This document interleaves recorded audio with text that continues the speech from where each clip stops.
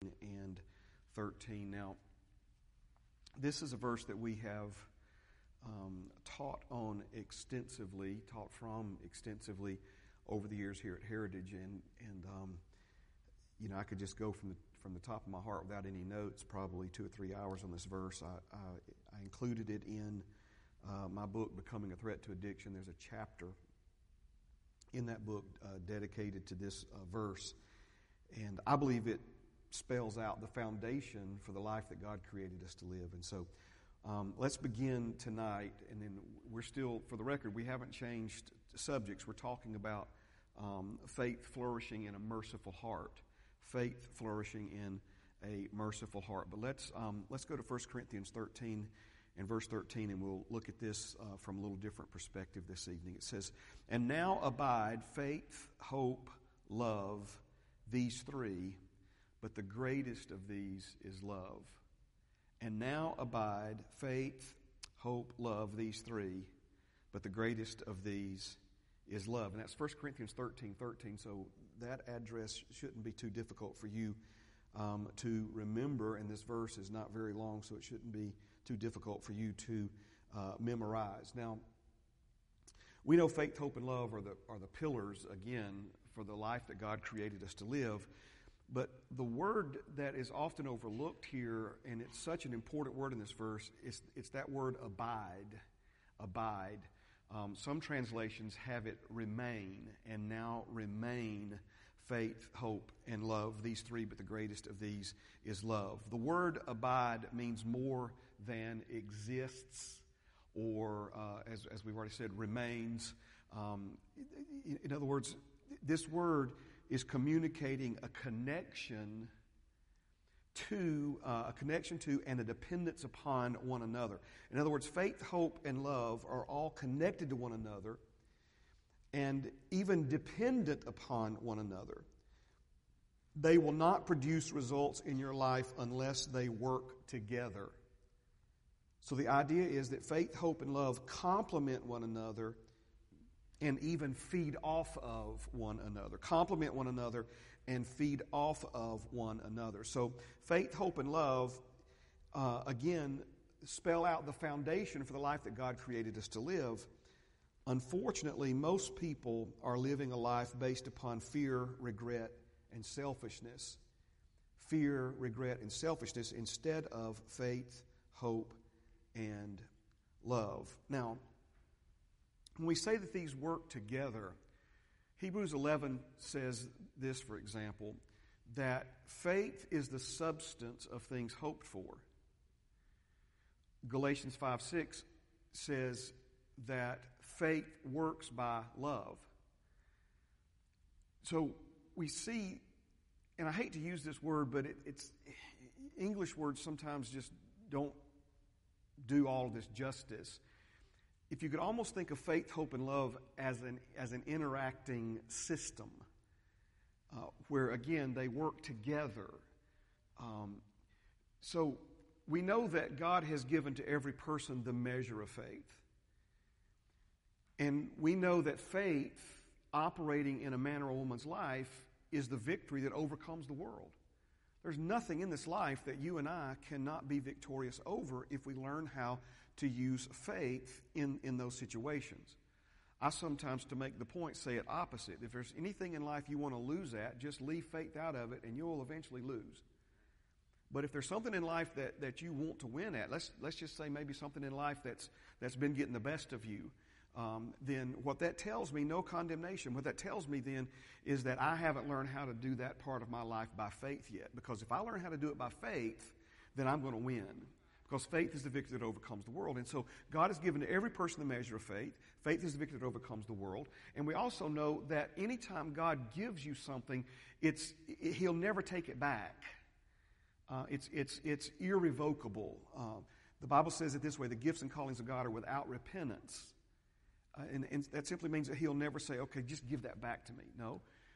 So when He gives you the gift of faith, it's in there. All right? Now, the devil knows this, whether the individual person understands this or not.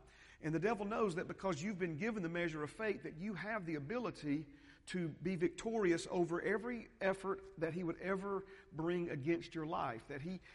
And if you want to see this played out in real time, real life, look at the life of Jesus. Everything the devil tried against Jesus, from demonic attacks to bad weather, all of these things. Some of the most brilliant intellectual minds, all plotting together. They would spend all-nighters trying to come up with questions to ask Jesus that he couldn't answer. Right? And Jesus answered them every time. Right? He was victorious because he knew how to operate and live in and by faith. And so, what the devil then tries to do is he tries to neutralize your faith. He can't. If he could, he would reach inside of your heart and take it away from you. But the devil can't do that. So he tries to neutralize your faith. First of all, faith cometh by hearing. It's awakened, it's aroused, it's brought to the surface in your life by hearing the Word of God. Faith by hearing, hearing by the Word of God. And so the devil, is working overtime to try to keep you and me from ever hearing the Word of God. Because when the faith that's already in you comes in contact with the anointed spoken Word of God, it creates a reaction on the inside of you. So the devil's trying to keep your faith, neutralized and harnessed and basically inactive and operative in your life by certain strategies. One of those strategies is to keep you from ever hearing the Word of God. All right, but then if we look at it on a more practical level, if you never get your hopes up, so to speak, remember, what is faith going to do? Faith is is designed by God to produce in your life the thing that you hope for. It gives substance to that which you hope for. So if you never have any confident expectation for something better, your faith has nothing to produce. It has nothing to give substance to in your life. All right? But then we're talking about faith, hope, and love as an interactive system, though. All right? So we also see then that Galatians 5:6. I'll put this on the screen. For in Jesus neither circumcision availeth anything nor uncircumcision, but faith which worketh by love. Faith which worketh by love. I want to focus on that phrase right there. Faith which worketh by love. I know for some of you who've been at Heritage for a long time, you could probably teach all of this. You've heard me say it so many times, but just stay with me tonight because I want to bring us all on the same page, and then we'll move forward together, okay? So this word worketh in the Greek it's the word energio. You could probably guess what English word we get from this Greek transliteration, our word energy. But the word energio in the Greek, it means that which fuels or energizes. That which fuels or energizes, okay? So you've been given the measure of faith by God. And that measure of faith that's in you is powerful enough to move mountains into the ocean.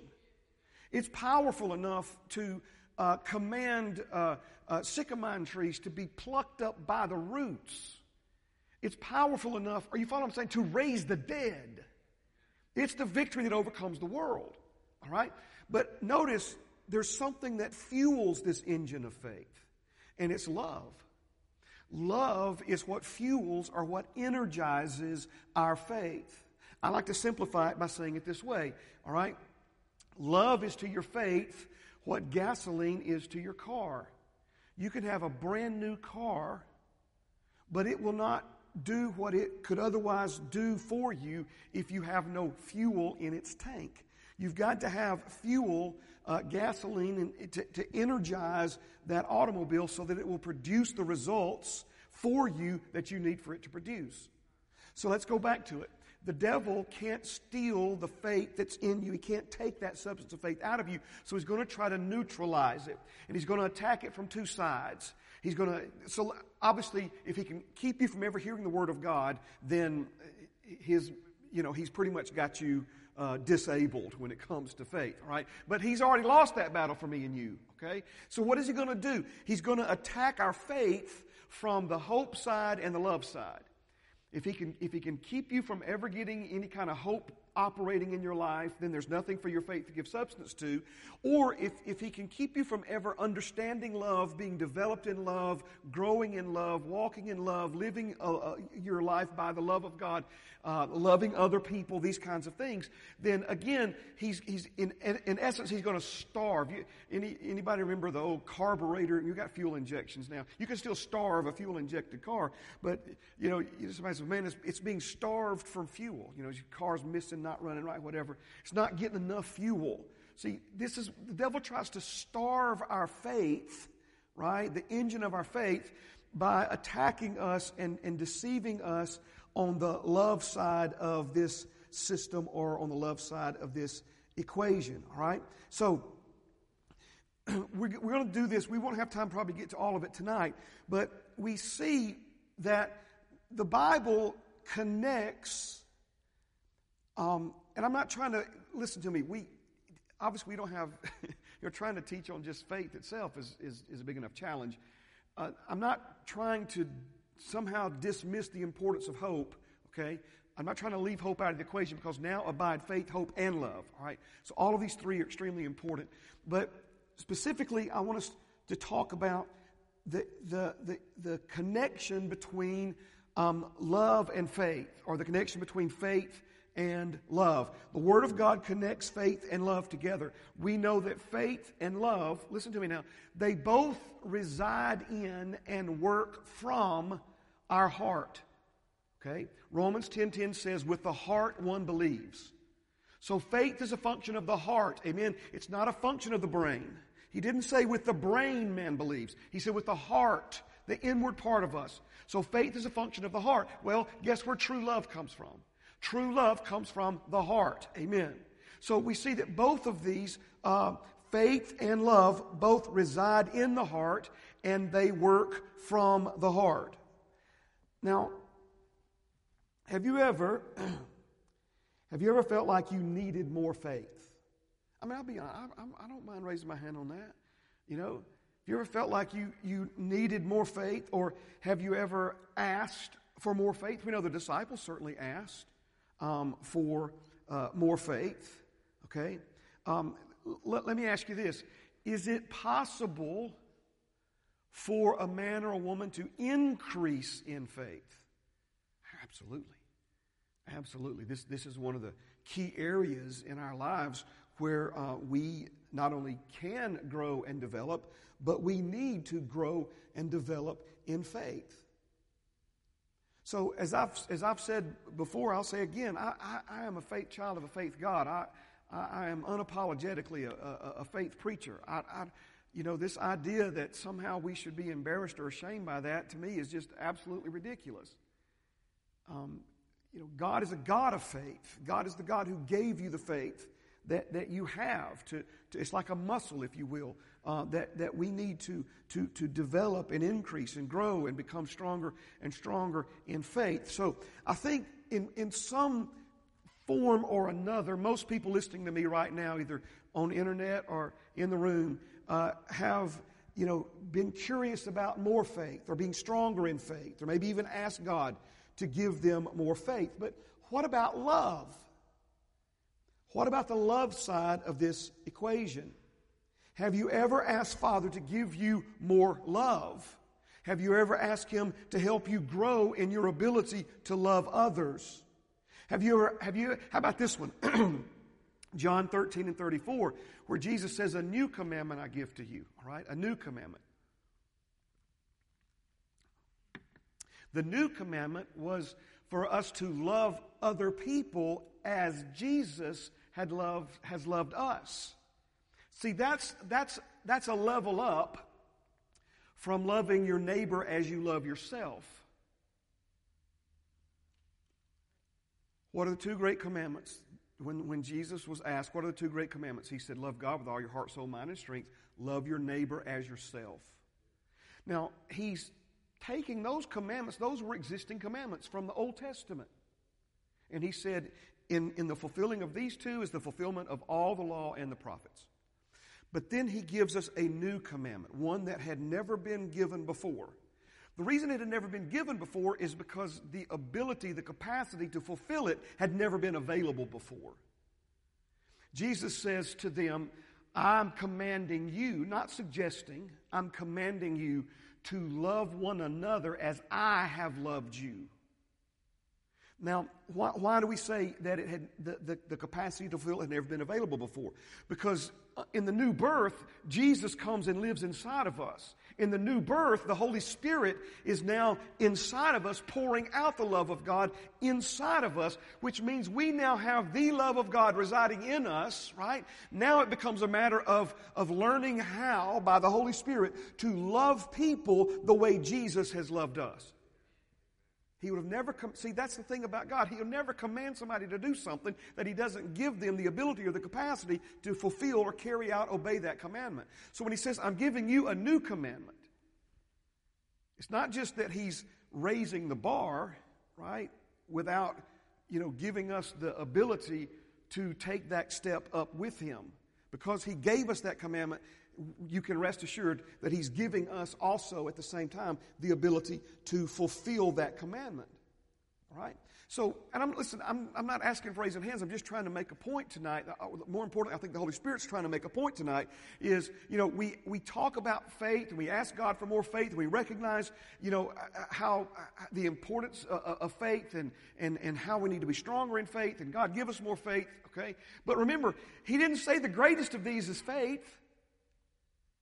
He said, now abide faith, hope, and love. The greatest of these is love. The greatest of these is love. When's the last time you've asked God to help you fulfill the new command of the Lord, which is to love others as Jesus has loved us? All right, so again, what if the problem is not with our faith, but with the love that energizes and fuels our faith? Now, let me go back to something. I know for most of you, maybe even this is going to be a reminder. But the Lord, back last year, I was changing a light bulb because I thought the light bulb needed replacing. I put a brand new light bulb in the fixture and it still didn't work.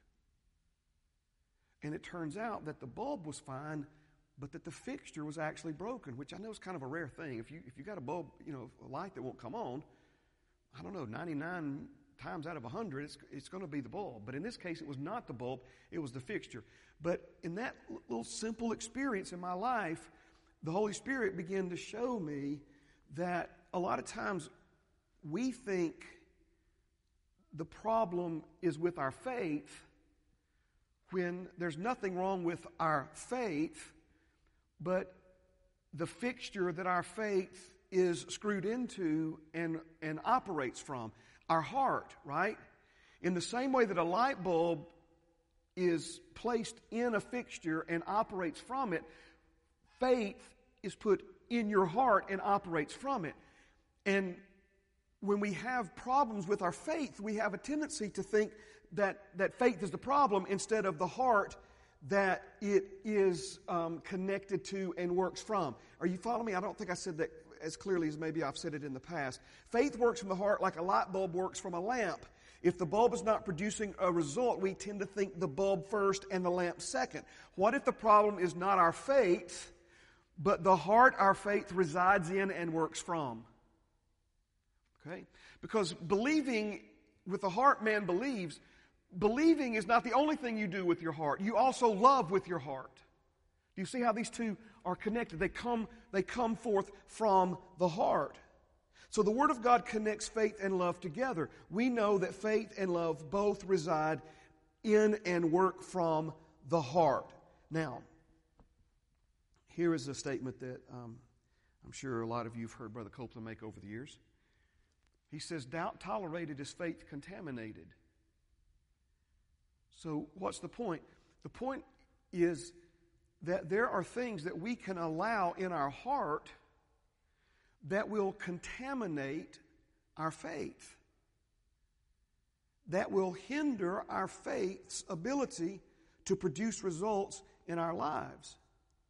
And of course, doubt is one of the biggest ones. But I'm asking you, the Holy Spirit's asking us tonight to not just limit our focus to the faith that resides in our heart, but to the love that also resides there and should be working from our heart in the same way that faith resides in our heart and should be working from our heart as well. In other words, if faith can be contaminated and weakened, then I believe love can also be contaminated or weakened. Let's talk about a few of those, all right? This is where we kind of segue back into what we've been studying together on Wednesday night now for several weeks, okay? I believe unforgiveness is to your love what doubt is to your faith. In the same way that if we tolerate doubt in our heart, it's going to contaminate our faith. In the same way, if we tolerate unforgiveness in our heart, it's going to contaminate our love.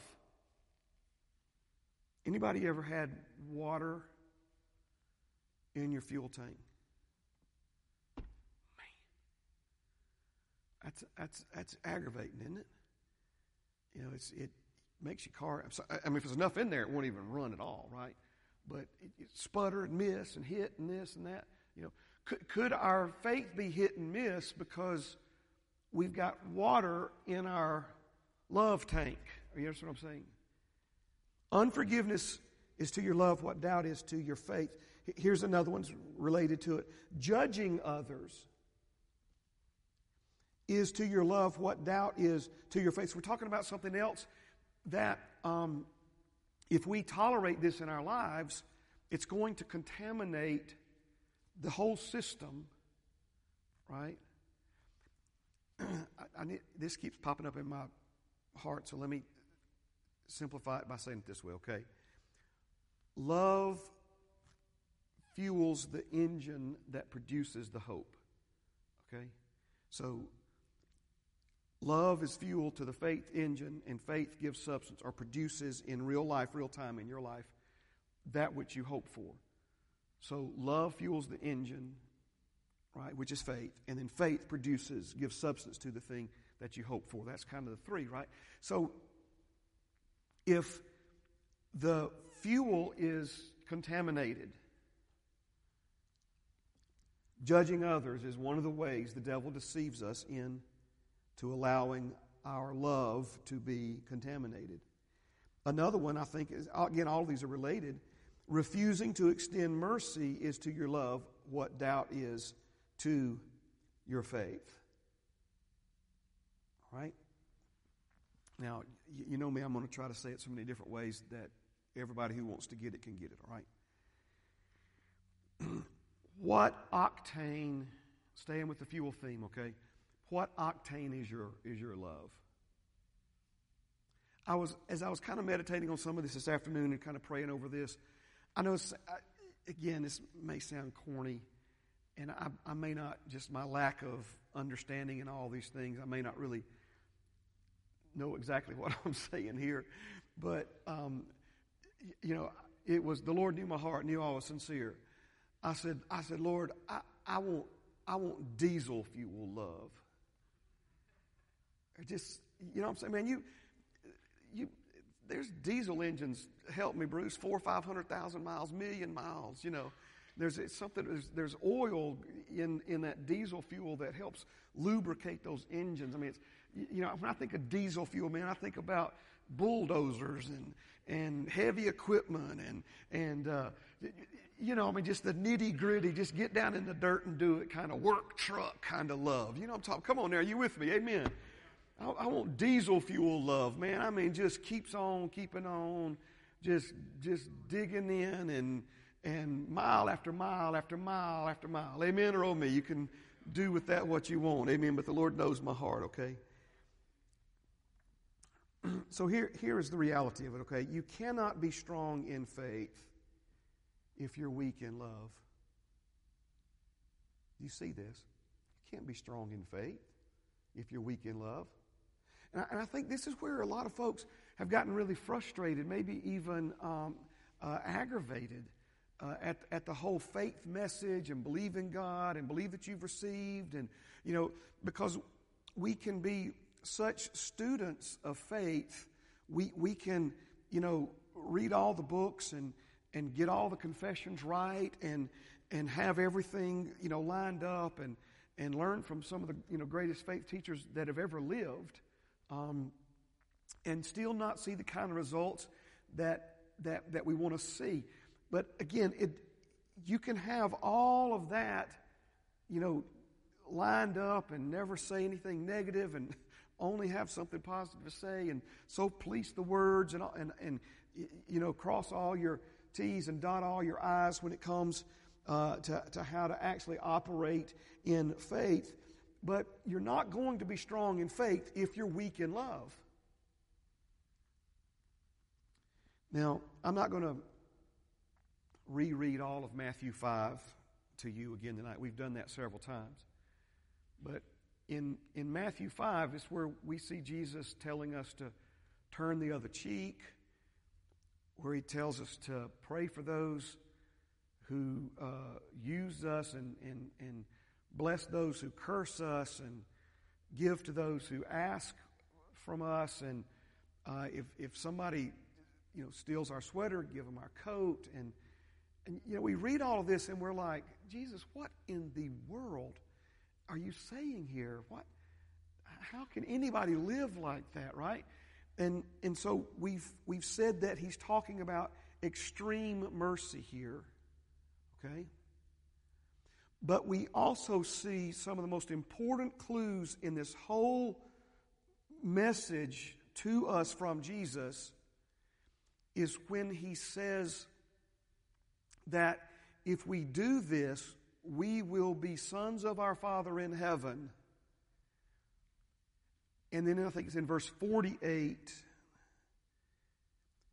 And this one right here, verse 45, he says that you may be sons of your Father in heaven. Let's just go to there. For he makes his sun rise on the evil and on the good, and sends rain on the just and on the unjust. For if you love those who love you, what reward have you? Do not even the tax collectors do the same? And if you greet your brethren only, what do you do more than others? Do not even the tax collectors do so?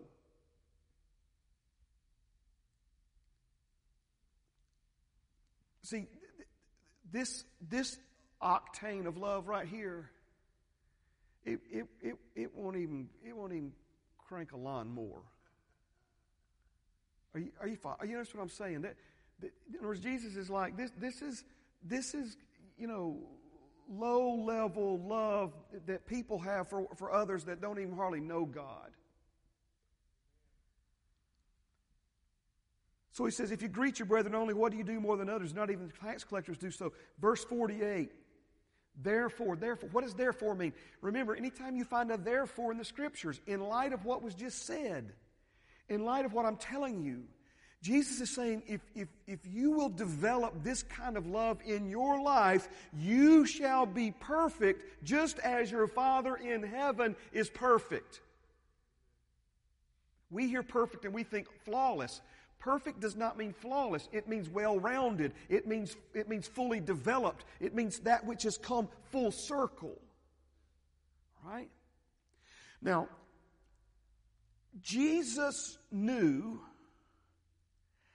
how important perfected love is to strong faith when he preached Matthew 5 to us. Do you understand what I'm saying here? He knew it before, for that matter. In other words, when Jesus is giving us these instructions, when he's telling us and explaining this to us and saying, look, this is how your Father in heaven loves. This is how he operates. This is the kind of love that he extends to other people. This is the kind of mercy that he gives to other people. And if you choose to love other people this way yourself, choose to do it also, you will have the same kind of disposition as your Father in heaven, and you will be perfect. You will be well-rounded. You will be fully developed. You will be complete. You will be perfected in love like your Father in heaven is perfected in love. Why is He telling us this? He's telling us this because He knows that we've been given the measure of faith, but He also knows that we can never be strong in faith if we're weak in love. That in order to operate at the levels of faith that we're called to operate in, we can't let our love walk lag behind. Again, we want our faith to be developed. We want our faith to grow. We want our faith to be strong. Have even, if we're honest, have even asked God at times in our lives to give us more faith. When have we asked Him to give us more love, increase our ability to love? Father, show us how to love people like Jesus loves them. I'm not saying we don't have room to grow in our faith. We all do. I'll certainly be the first to raise my hand and say that I do. But when we began this part of our study, however many months ago, what the Holy Spirit was saying to us is we're looking at our faith as if the problem is there and the problem lies elsewhere. Remember back in those days, I know most of you, some of you weren't here, but we talked about troubleshooting. If you've got a problem with something, you're trying to figure out why this thing won't work the way it was supposed to work, you've got an owner's manual, they'll give you all the, if this is happening, then try this, and if this doesn't work, then try this, and you troubleshoot. If our faith is not producing what it should be producing, what the Word of God says it should be producing, then we need to troubleshoot it. We need to figure out why. Where's the problem? Where's the breakdown? Where's the missing link? Where's the weakness?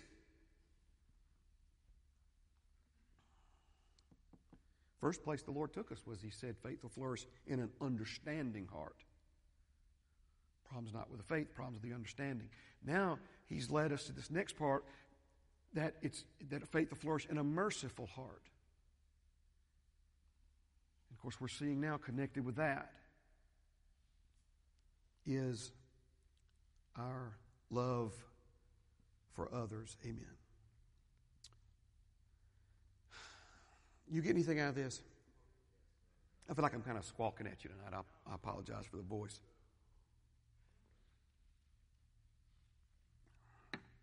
Amen. Let me remind you of some things we've said already, okay? See if just in this fresh light.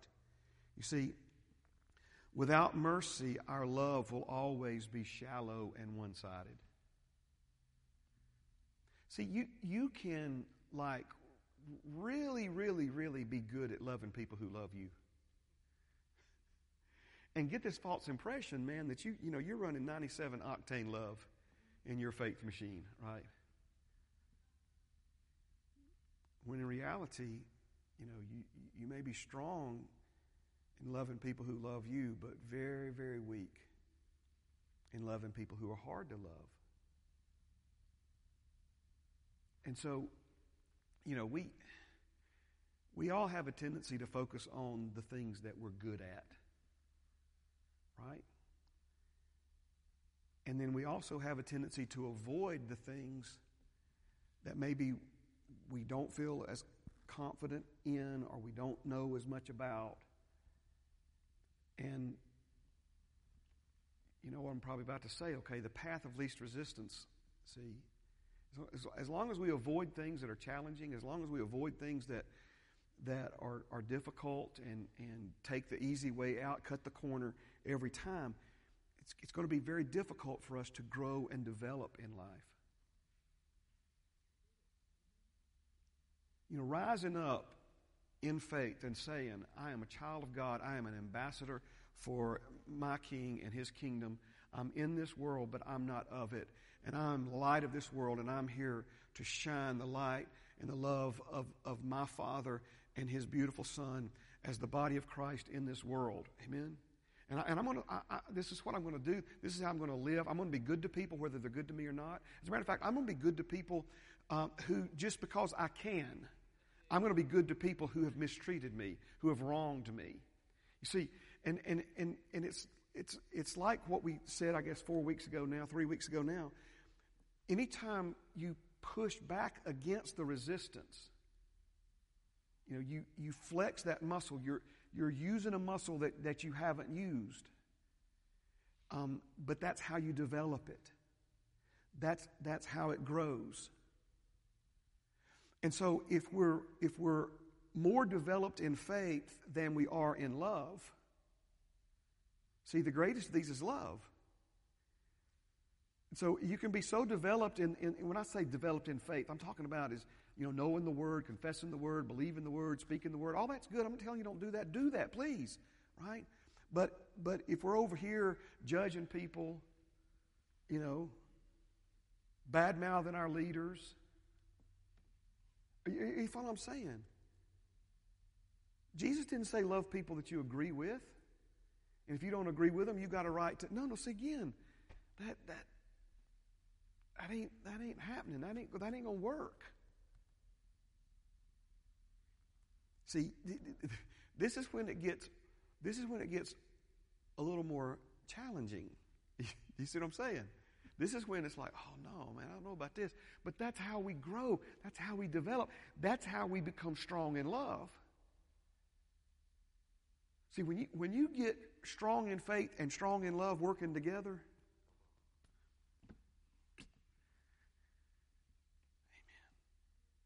Amen. Let me give you one more verse, and that was basically my introduction, but we got it. We'll be back here if the Lord, unless we're in heaven. 1 John 4:17. Notice what he says about love. Love has been perfected among us in this, that we may have boldness in the day of judgment, because as he is, so are we in this world. There's no fear in love, but perfect love casts out fear, because fear involves torment. But he who fears has not been made perfect in love. What's the opposite of faith? The opposite of faith is fear. So, we're told of, all these things about fear, how, don't fear not. Fear has torment. God hasn't given us a spirit of fear. If you're in fear, you're not in faith. Faith produces rest. Fear produces strife and anxiety, and just on and on and on and on and on, right?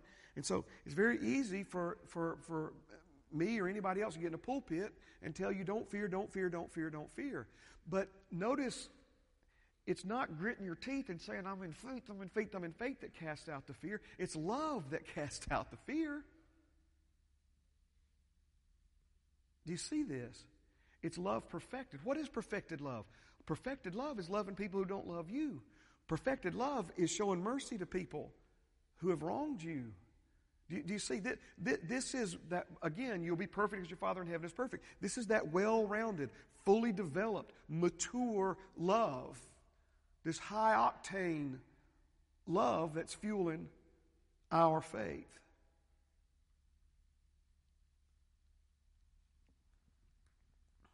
Amen. Stand with me. Praise God. Oh, thank you, Jesus. Thank you, Jesus. Thank you, Jesus.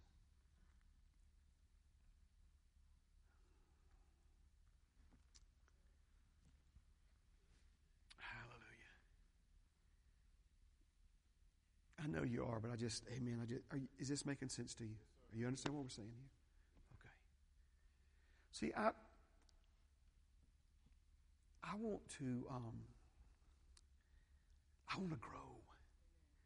Amen. You stop saying, I want us to all grow.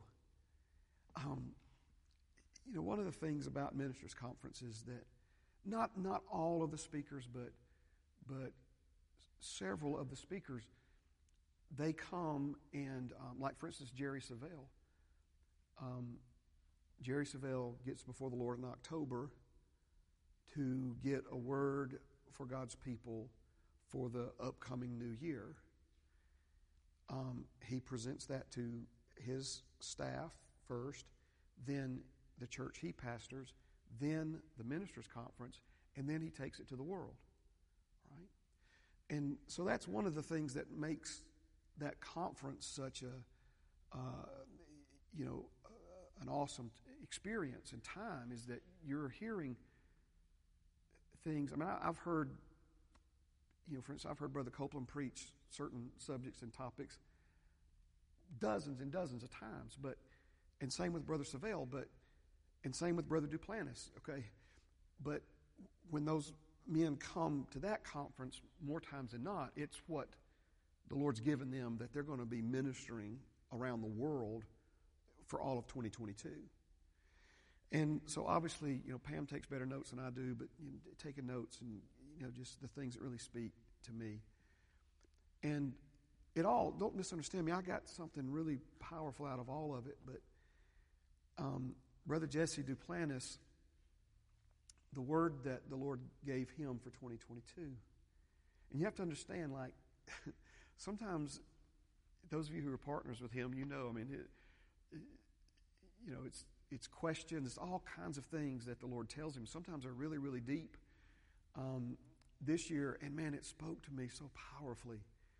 The word that the Lord spoke to Jesse, he said that 2022, are you ready? He said it's a year to do the work. It's a year to do the work, right? To do the work. And I know what the Lord is saying to me. I know the work that He has for me to do this year, that I need to be more focused and more diligent on. But the real, I guess the bottom line of it is, it's not that we earn our salvation by our works, but if we're going to move forward in the things that God has for us, it's going to require effort on our part. It's going to require effort on our part. One of the things, and I wrote it down, one of the things the Lord spoke to me early one morning, I like to get up early, and just when I was out there, is, and I should have known this, obviously it's, been doing this for 30 years now or whatever. The creative supply, God is my source. And I mean specifically in terms of sermons to preach, classes to teach, books to write, video series to produce, all these things, right, that the Lord's been really dealing with my heart last year or so about. And as simple as it may sound, he's like, look, the supply is endless. If God is my source and if God is my supply, that well's never running dry. Okay? And I'll work together with Him. He's my partner and I'm His. And you say, you're full of yourself, Pastor. No, that's what the Word says. I am a co-laborer together with Him. I am a partner together with Him in our Father's business. Amen, right? But do you realize that if the supply is endless, how much of that supply is actually brought to the world depends on how willing I am to do the work. Do you see? It's an endless supply, but the fruit, right, can reach a choke point in God's people. How much interest are we going to give this thing? How much time are we going to put into all this, right? I wrote down several things that Brother Donald said on Sunday morning. But the one, brother, where you said, what are you willing to sacrifice for somebody else's benefit? Right? What are you willing to give up so that somebody else can have something better in their life? So let's do the work. Do the work. Amen. Amen. See, we don't think of loving other people as work, right? But see, that's agape. Agape is duty. It's responsibility. It's not about emotions and feelings. It's about a quality decision to do the work of shining the light and living the life and extending the love of our Father. Amen. Father, thank you for this time together this evening. Thank you for what you're teaching us. Thank you for helping us, Lord, lay hold of these things. Father, thank you for helping us see, Lord, these quality opportunities that are before each and every one of us. Lord, you tell us in your word to not despise small beginnings. And so, Lord, it may be as simple as writing a letter. It may be as simple as making a phone call or giving somebody a bottle of water or just having a kind word for somebody who's having a hard time. Lord, loving those, Lord, that you have put in our lives. Letting you, through the Holy Spirit, teach us how to love others as Jesus has loved us.